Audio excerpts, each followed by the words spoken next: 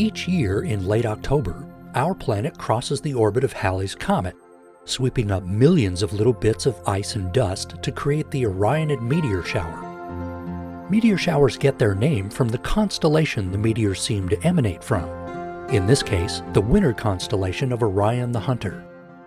Since Orion doesn't currently rise until after midnight, the best time to observe them is in the pre-dawn hours.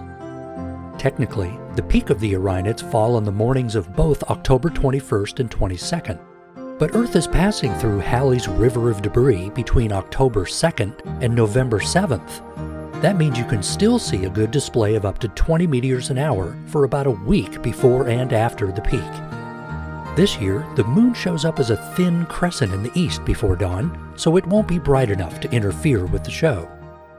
Not all of the meteors you see will necessarily come from the Orionid shower. There are always up to 5 random meteors visible per hour. So how will you know if you saw an Orionid meteor? You don't need to focus on the stars of Orion to see them all. They won't streak directly out of the middle of the constellation, but often become visible some distance away from their radiant point. In other words, Orionids can appear anywhere in the sky, but if you trace their trajectory backward, they'll always seem to point you to Orion. To increase your chances of seeing the shower, dress warmly, find a clear, open sky, and lay in a lawn chair facing southeast during the 2 hours before dawn.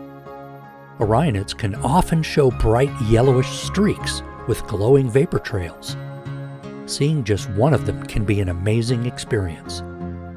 With the Delta College Planetarium in Bay City, I'm Mike Murray.